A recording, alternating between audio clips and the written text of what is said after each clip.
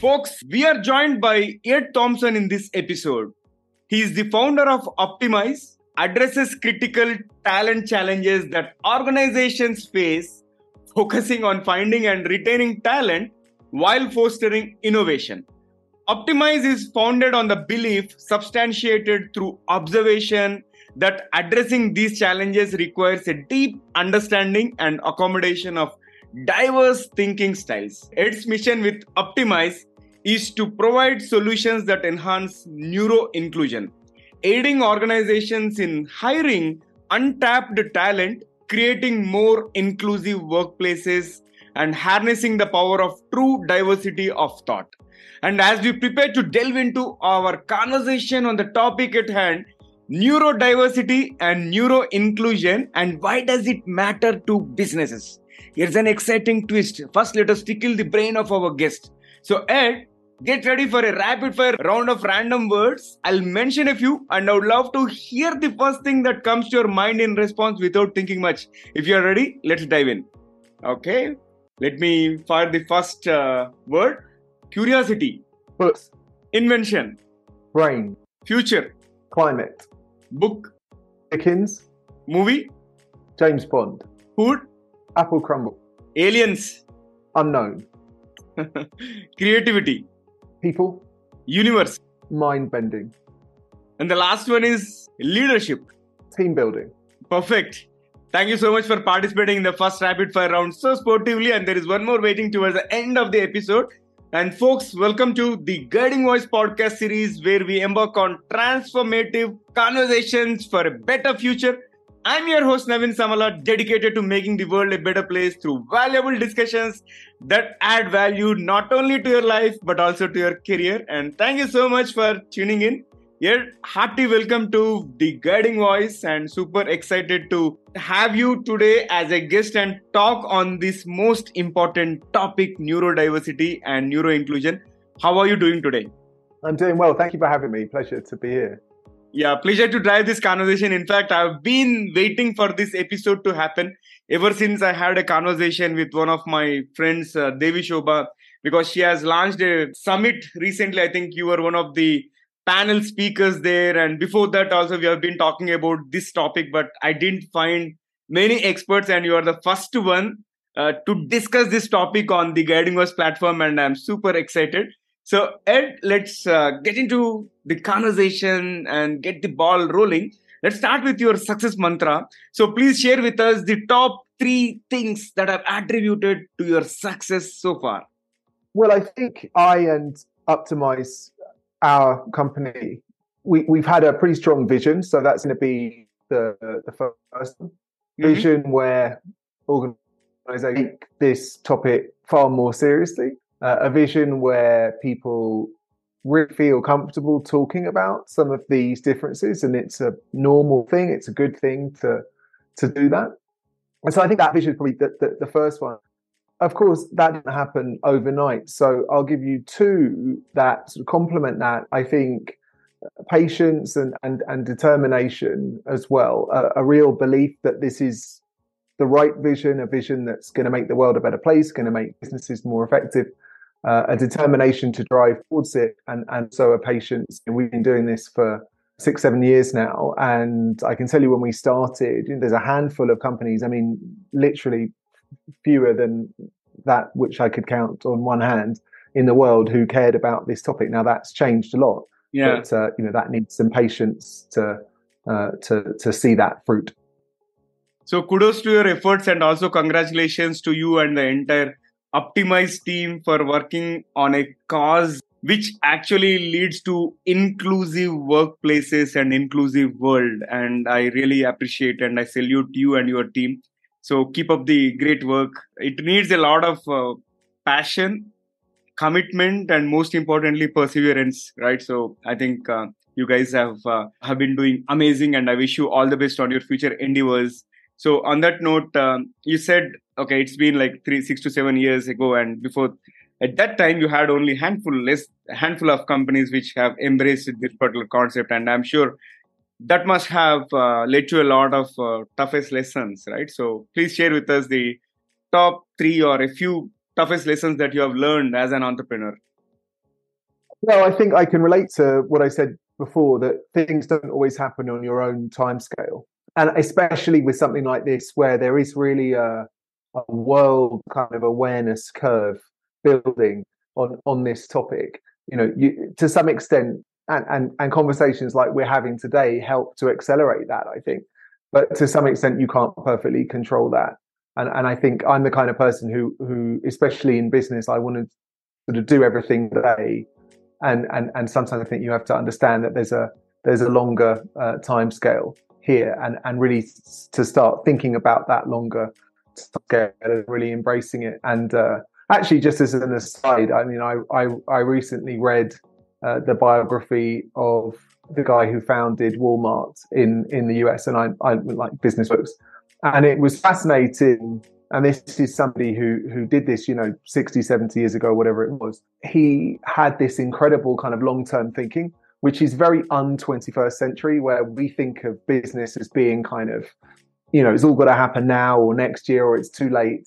He wasn't doing that. And he was really thinking about, how do they build? How do they build? How do they build? So I think that's a good lesson.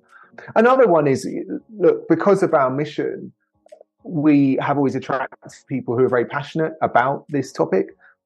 That's great. But sometimes it doesn't always work out with good people who are well motivated. And that's kind of where I go back to the team building thing. There's no shortage of people who are talented and who are passionate about this topic. For us, we're a small company. It's just, it's about just having the right people in the right spots as we grow. So I think that's been another lesson as well. Mm-hmm. Impressive. And you are able to beat all those odds and now are making good progress. And Ed, let's now start with today's topic, that is more about the neurodiversity and neuro inclusion. So can you explain to our audience what does neurodiversity and neuro inclusion mean? So maybe you can explain them in a layman terms, if I may call it.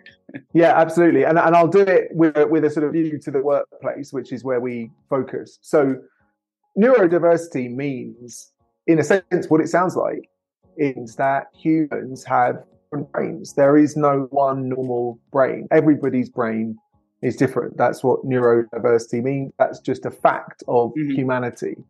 And what that means is every team is neurodiverse in that it's not one brain shared by half the team. Everyone in the team thinks differently. Everyone in the team experiences the world differently, processes information differently, is going to have different preferences of how they like to work, how they like to organize their work, how they like to problem solve, how they like to communicate. That's just going to be a fact of any team. If you don't believe that and you're a manager, start asking your team about those things and you'll see it come to life. So every team, every organization is neurodiverse. That's a fact. Now, what's happened at work is that we haven't been talking about this. And because we haven't been talking about it, we end up with norms. So we end up with the norm, for example, of an open plan office, or norm that we use a lot of interviews to assess candidates. Those are things that work for lots of people, but they don't work for everybody. Mm-hmm. And those norms can particularly disadvantage people such as autistic people, dyslexic people, people who have ADHD and so on, people who have a particular sense of shared characteristics and experience within that bigger human neurodiverse world, people who can have particularly strong preferences when it comes to how they work, how they problem solve, how they communicate, and people who can find that some of those norms serve to exclude them. So that's neurodiversity. That's also neurodivergence. Divergent is that sort of collective adjective for people who consider themselves to have some of those minority, what we call neuro identities. Neuro inclusion, really for neurodiversity inclusion, is how do we change this? How do we make sure every brain is included and accommodated for? Wow. That's so clear. And I must admit, I got to know about this neurodiversity through my friend. I was mentioning about Devi Shobha Chandramouli, who has organized this inclusion summit recently. I have a curious question, like, why are we talking about neurodiversity now? Why not a few decades ago? Again, in case if it has already started a few decades ago, probably that's my ignorance, but this is straight from my heart. Well, I think it's a wonderful question. It's not just about a few decades. I mean, it is a reality of humans, and humans have been collaborating for thousands of years. Why now? I think it's a fascinating question. I think there's a few reasons for it. If we go back to the last really 100 or so years, possibly 150, a lot of these brain differences started being noticed and then categorized by the medical profession. So a lot of those neurodivergent identities came about through the medical profession defining, okay, here are people, and it was always done through negatives. Here are people who struggle with some of these things, and we're going to give them a label. There was always less attention to some of the positive flip sides of those thinking styles. And what happened in the late 20th century, particularly the 1990s, as the internet evolved and brought people connectivity, is you had a movement of neurodivergent people online talking with each other, essentially saying the world doesn't understand people like us. And actually, we need, as humans, to reframe how we think about neurodivergence, and we need to promote, and the term was coined by observing these chat rooms at the time. Ultimately, it became about we need to understand this idea of human neurodiversity. We all have different brains, autistic brains, and so on, exist within that wider reality. And we need to reframe how we think about neurodivergent people. Neurodivergent people are not broken. They're not broken against sort of norm. They're just different, their own strengths, and so on. So that movement, I think we have to give credit for, because that movement is where a lot of these ideas came from. And of course, there's been a neurodiversity advocacy movement ever since. So I think that they deserve a lot of credit for why we're talking about this now. But I think there's factors as well. I think more people being diagnosed has raised the understanding and appreciation of how many people are neurodivergent, and current guesses are it might be 20% of people are neurodivergent in some way. I think social media as well has given neurodivergent voices a lot of prominence, particularly when very famous and successful people will say on social media that they are neurodivergent. And of course, they may have faced challenges, but often they'll say that their brain wiring has been a crucial ingredient of their success. And I think the last thing is we're talking about the workplace, the employer context, if you like, where I think organizations have been struggling to find talent. Most talent surveys the last 10 years will tell you that. The lifespan of companies is plummeting given the pace of change and innovation. So there's this pressure within businesses to find solutions to that. How do we attract talent? How do we keep them around? How do we get the best out of them? How do we innovate? These priorities that to some extent used to be HR priorities really today are CEO priorities. And I think that's also played into this interest and attention towards neurodiversity over the last 5 years or so. That is very clear, Ed. And you are a strong advocate for neurodiversity and neuro inclusion. And in fact, you and your organization is focusing on that. Now, educate us in terms of how businesses or organizations benefit from a more neurodiverse workforce. Well, I think I alluded to it just then, and I can build on it. Really, it's about fulfilling the talent goals that they already have. You're not giving organizations new goals. You look at what organizations care about. They care about keeping people around, so they talk about well-being, belonging, and so on. But to some extent, that's because there's been a retention crisis within certainly the corporate world over the last few years. I think it's 1 in 3, 1 in 4 here in the US. Corporate employees will leave voluntarily every year. That costs a lot of money to replace. So that is a major goal. And if you look at reasons why people leave work, of course, sometimes it's retirement or whatever, right? Yeah. But a lot of the time it's, I don't feel understood. I don't feel comfortable. I don't feel like people value my ideas. I don't think my manager understands me. A lot of the things that we hear from neurodivergent people in, again, what is a very big community. So not saying that's everybody, but I think we can point to that. Certainly when we've interviewed neurodivergent professionals, we found many of them have experienced low sense of well-being, a low sense of belonging, and we've worked with organizations to help change that, help people feel proud of the organization that they're working in, and see a benefit there around retention. Obviously, teams are also looking at, or leaders are also looking to things like productivity and innovation. So that's the kind of collaboration, the ways of working piece of neurodiversity. Now, it's not difficult to understand that if our teams are neurodiverse and people have different brains, and yet we've never been talking about that, we've probably not optimized their potential. So I'm always excited about neurodiversity and awareness of neurodiversity, really creating a different kind of team. A team where we can talk about and surface some of these differences. We don't have to talk about labels. We don't have to say, are you autistic or I'm dyslexic, whatever. We can just talk about some of the different preferences we have in terms of how we work, preferences that relate to how our brains work.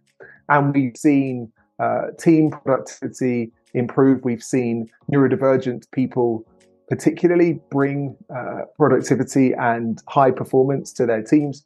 And we've seen examples of organizations harnessing different kinds of brains to solve challenges. So that's your productivity and innovation piece. And then, of course, and I deliberately left it last because I don't think it's necessarily as important as the others, but there is the piece of accessing talent.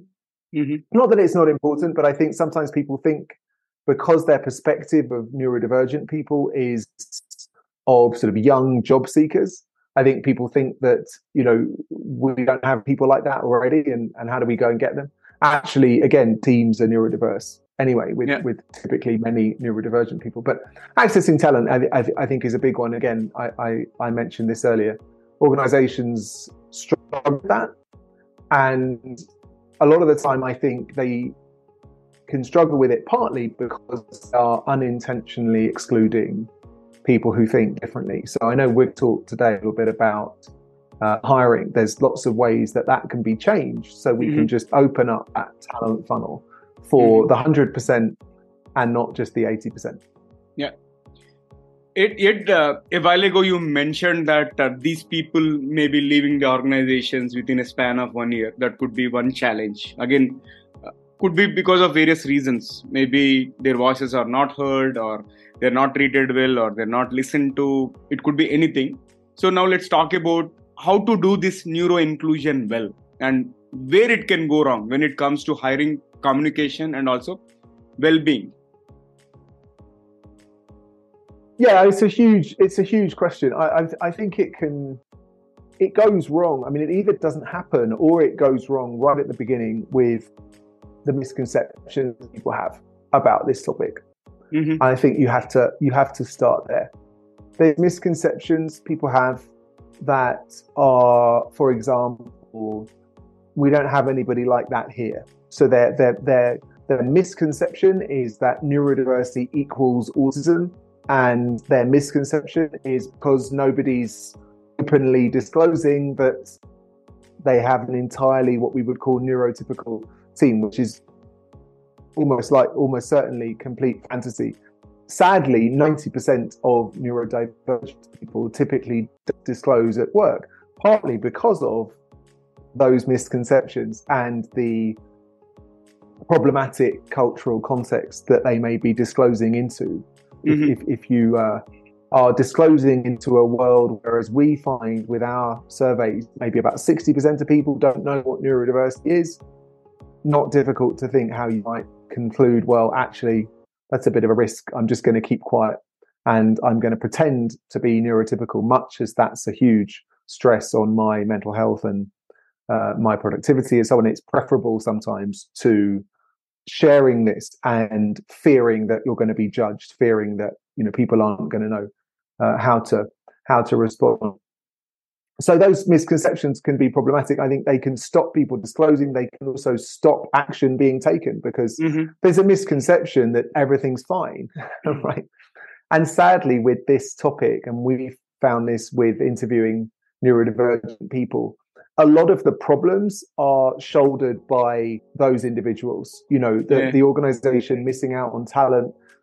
They might not necessarily know this is why, but the person who finds that they're interviewed by people who clearly don't know anything about neurodiversity and who punish them for, slightly atypical body language or whatever, that's something that they're shouldering. The person who's having to mask at work and pretend to be neurotypical, that's a burden that they're shouldering.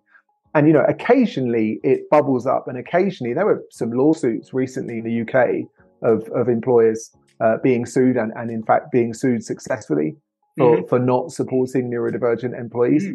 Sometimes neurodivergent employees will openly say that they're leaving because they don't feel that they've been included. But a lot of the time, this stuff is kind of existing below the surface, sadly, for the people who are having to shoulder that.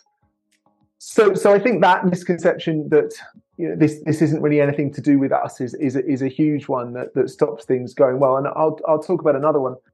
I think there's a misconception that neurodiversity only means autism, dyslexia, dyspraxia, and so on. And to some extent, it only means, or the inclusion of it only means when somebody puts their hand up and says, "Hello, I'm autistic."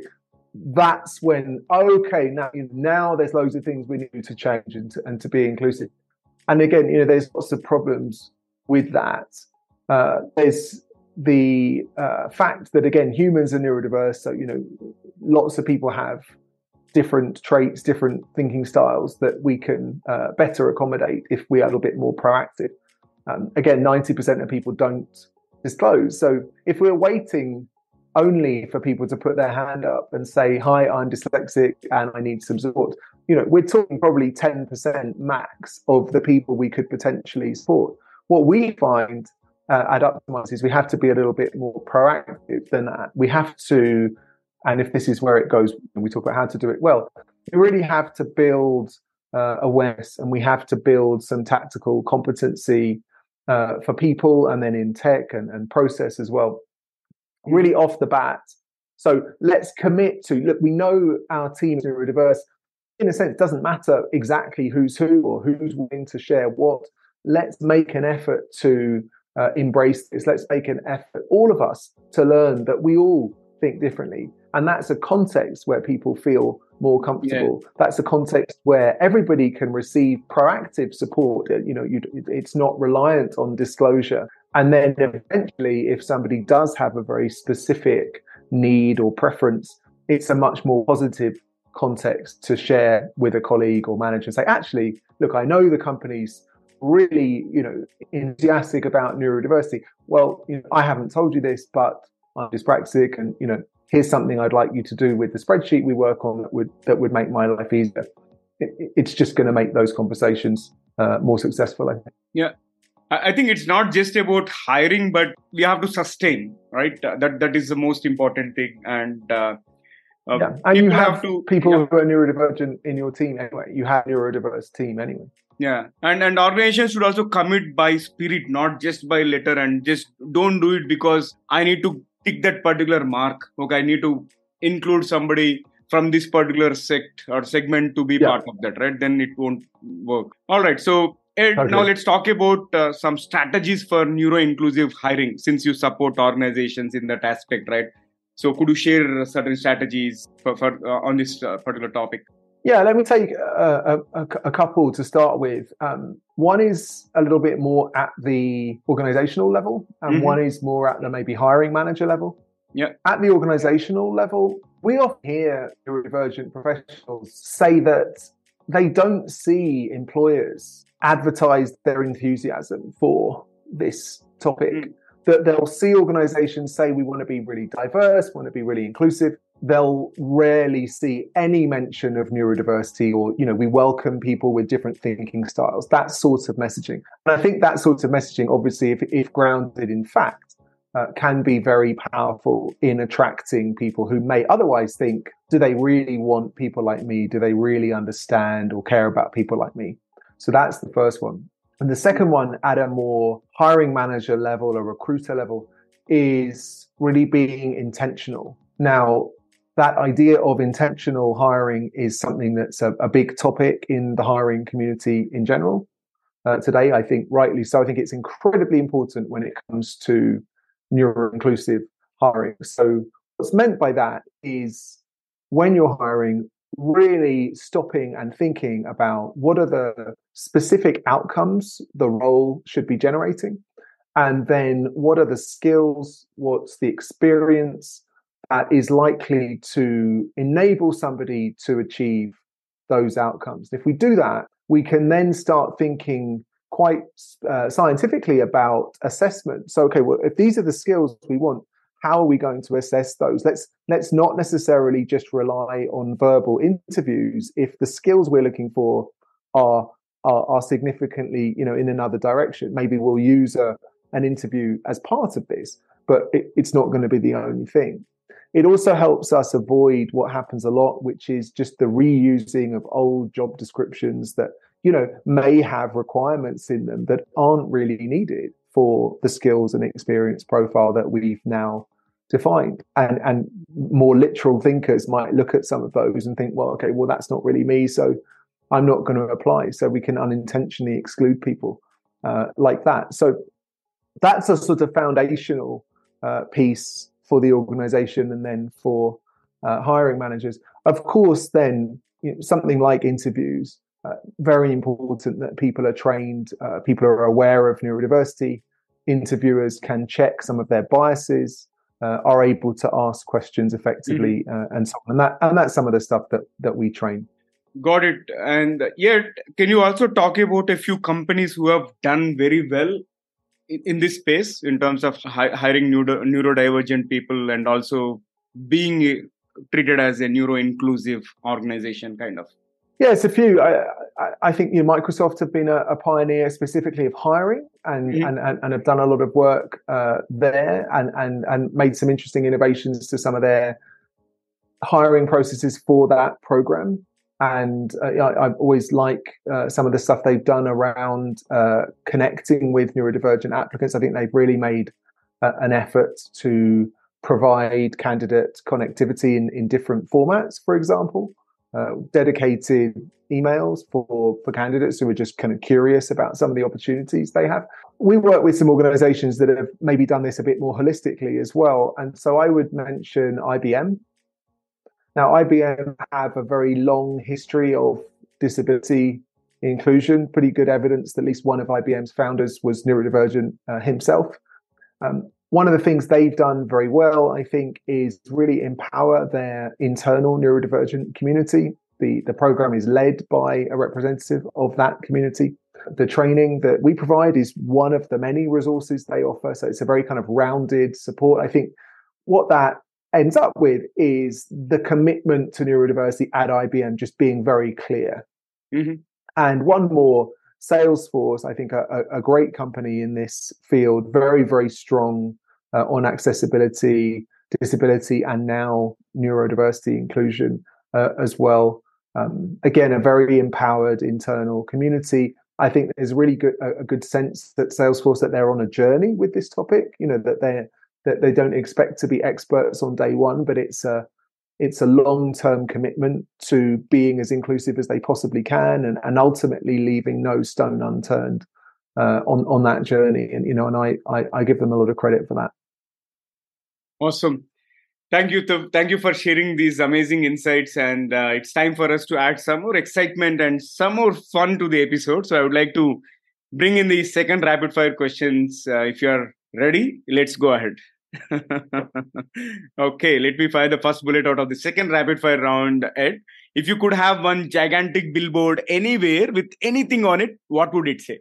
I think it would, of course, I'm going to promote the idea of neurodiversity. So I think it would be, let's say Times Square, take over Times Square. I think it would have a lot of different pictures of people and brains, and it would say something like, we all think differently. Wow. Superb. And what is one thing you are really bad at that you wish you were good or better at? This could be a podcast in itself, you know, if we went through all of these things. Many things. I'm going to say taking vacations. Hopeless, and I wish I took more breaks. I think it's important, but that's not one of my strengths. Yeah, I think it is very important to have that particular break. Okay, switch off. Yeah, recharge. Yeah, and I wish you good luck in 2024. Please describe yourself in just one word. Curious. And what is your favorite thing about living in the current exciting times, the 21st century? Well, as English person living in the US, it's probably connectivity. Look at the conversation we're having today. I think the ability to be based anywhere and yet maintain connectivity with the business world and with your family and friends, absolutely huge for me. So I think I'm going to go with that. The fact that, you know, my birthday yesterday and I get lots of, you know, messages, and, you know, I can connect with people even though I'm on the other side of the world. Yeah, that's great. I agree with you. And let's move forward to the next one. If you could have any superpower, what would it be and why? Well, I mean, I suppose there's probably a better one I could think of here about, you know, what impact it could make on the world. But a selfish one, kind of similar reasons, probably be teleportation. If I could drop myself back in South London, you know, at the drop of a hat, that would be quite handy. And last one for the rapid fire, what is one fantasy gadget or an electronic gadget that you would like to see or invent yourself? Well, I know you could probably do this. There's a bit of a vague answer, but it would be great to have. I'm not great at kind of organizing my photos. You know, I get a new phone and I lose half my photos, and, you know, it'd be great to kind of have something where, you know, you had more of kind of like a memory bank, and you could really kind of just build this kind of deep memory bank of everything you've done in one place, which I feel like modern technology sort of does, but doesn't make that easy. Interesting one. I think that's a great idea. In fact, somebody can pick it up as a startup idea as well. And it's just there's so many devices and so many tools, and, you know, we end up having something here and something there, and right. It happens with me as well. Like some of them are on iCloud, some of them are on Google Cloud. Like we get bombarded with all these things, and we can't be on a single platform, okay, where everything is consolidated. That's the problem with so many tools available, right? So yeah, I think we need one tool.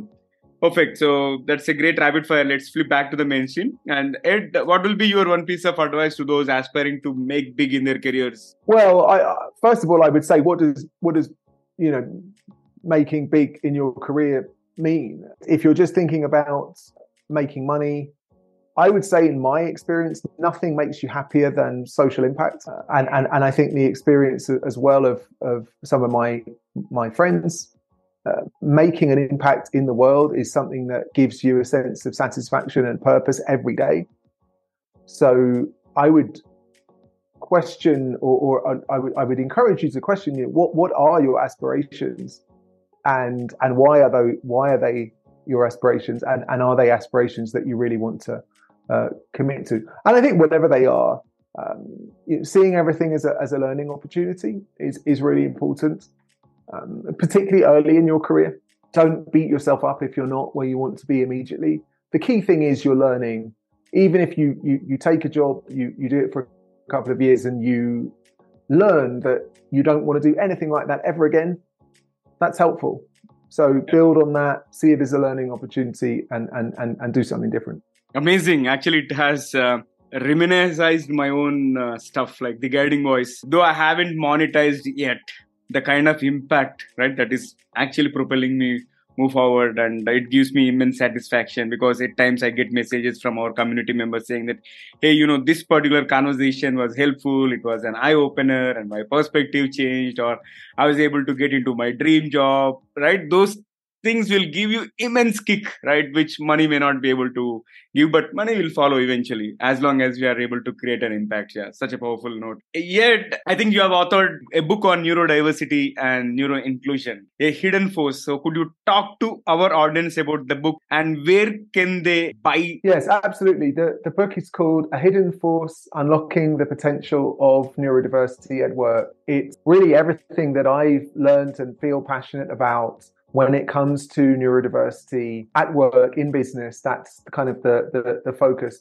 It really looks to answer questions that I've been aware I didn't know the answer to not long ago. And I think everybody does need to know the answer to, what is this? We talked about this a little bit today, but I really tried to bring in lots of different neurodivergent voices to give people a sense of what's it like to have a slightly less common thinking style, the strengths of that as well, and some of the barriers that people can face at work. Why are we talking about it now? I go into a little bit more detail, a little bit more history around neurodiversity as a human thing, and why it's only the 21st century where we're starting to embrace that. And then crucially, and we really just touched on we're just touching on this today, what can you do? What can you do as a colleague? What can you do as a manager to be more neuro-inclusive? And then how can you bring this topic to your organization? If you're one of the first people to realize how important this is, how can you start advocating for it in your organization? So it's deliberately accessible. It's something that I want everybody to read, everybody with an interest in doing better business to read and then have some actionable takeaways from. Excellent, Ed, and thank you so much for sharing that. And for those of you who have tuned into this episode, you'll find the link to Ed Thompson's book, A Hidden Force. It is available in the show notes, so please grab a copy and get his wisdom directly. And I wish you all the best in terms of driving this neurodiversity and neuro inclusion workforce. And Ed, thank you once again for sharing the details about the book. And Ed, how is your experience being hosted on the Guiding Voice platform? Been great. Yeah, thank you for having me. And totally what you just described resonate with me. I think it's in the end quite addictive to see if you are having an impact in the world, however small. It's something that you want to see more and more of, and can become, and I think should become, a guiding light in your career, not just building personal wealth.